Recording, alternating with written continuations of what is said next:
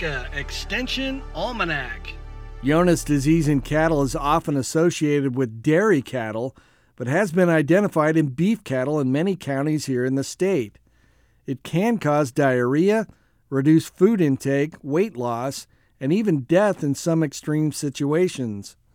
On today's Almanac, Extension educator and veterinarian Lyndsay Waechter-Mead talks about how producers can identify and control conditions that will help their cattle avoid this disease. The clinical signs really don't show up until we get to about stage 3. So there's 4 different stages. Stage 1 would be what we call like a silent stage or the early stage, and it's not detectable. You wouldn't be able to send a sample in an animal that's less than 2 years old to be able to detect any antibodies to this bacteria.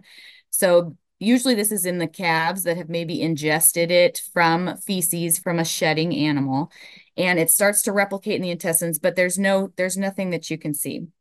So after time, there is a chance that in that first stage, just like any other infection an animal or a human would get, that your immune system might be able to overcome it. And if it does, you may not progress to stage 2. However, most of them will start to progress as that bacteria starts to replicate. And we get into stage 2, and that would be kind of what's called a subclinical shedder, where these would be animals that we're going to not see any clinical signs. So they look really healthy, but the bacteria load is high enough, so we're starting to shed that in the feces. So this is that hidden source of infection that's really dangerous because you just don't know that it's there.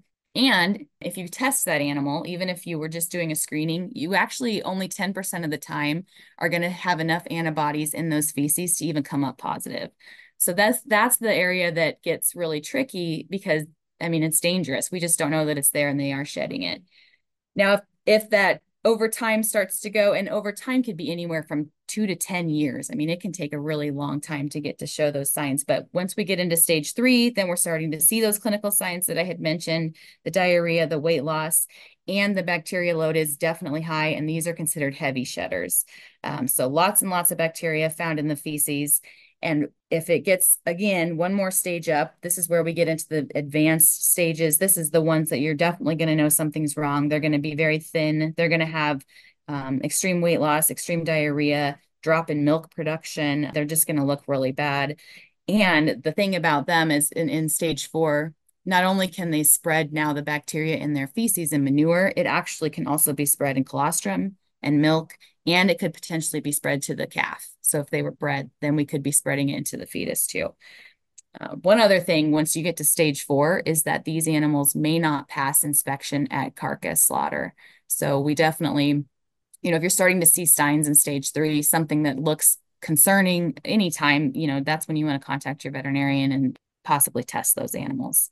The way that you prevent it from getting in would be just like any other biosecurity mechanism. So we talk about adding replacements. If you're wanting to get a replacement, you want to make sure that it is from a healthy herd. And that's for any disease, honestly. And then just good management techniques with any sort of disease process, but especially knowing that Johne's is spread in manure. We want to talk about biosecurity management issues at calving. So making sure that you're cleaning up any of the calving areas, cleaning in or calving in new zones.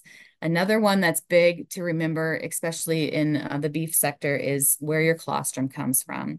So, I have talked before about getting a source of colostrum to use. If you had a cow that had a colostrum sample and you wanted to keep that for use in another calf, just make sure that cow obviously has a healthy status. And I would definitely, advise not getting colostrum from the neighboring dairy.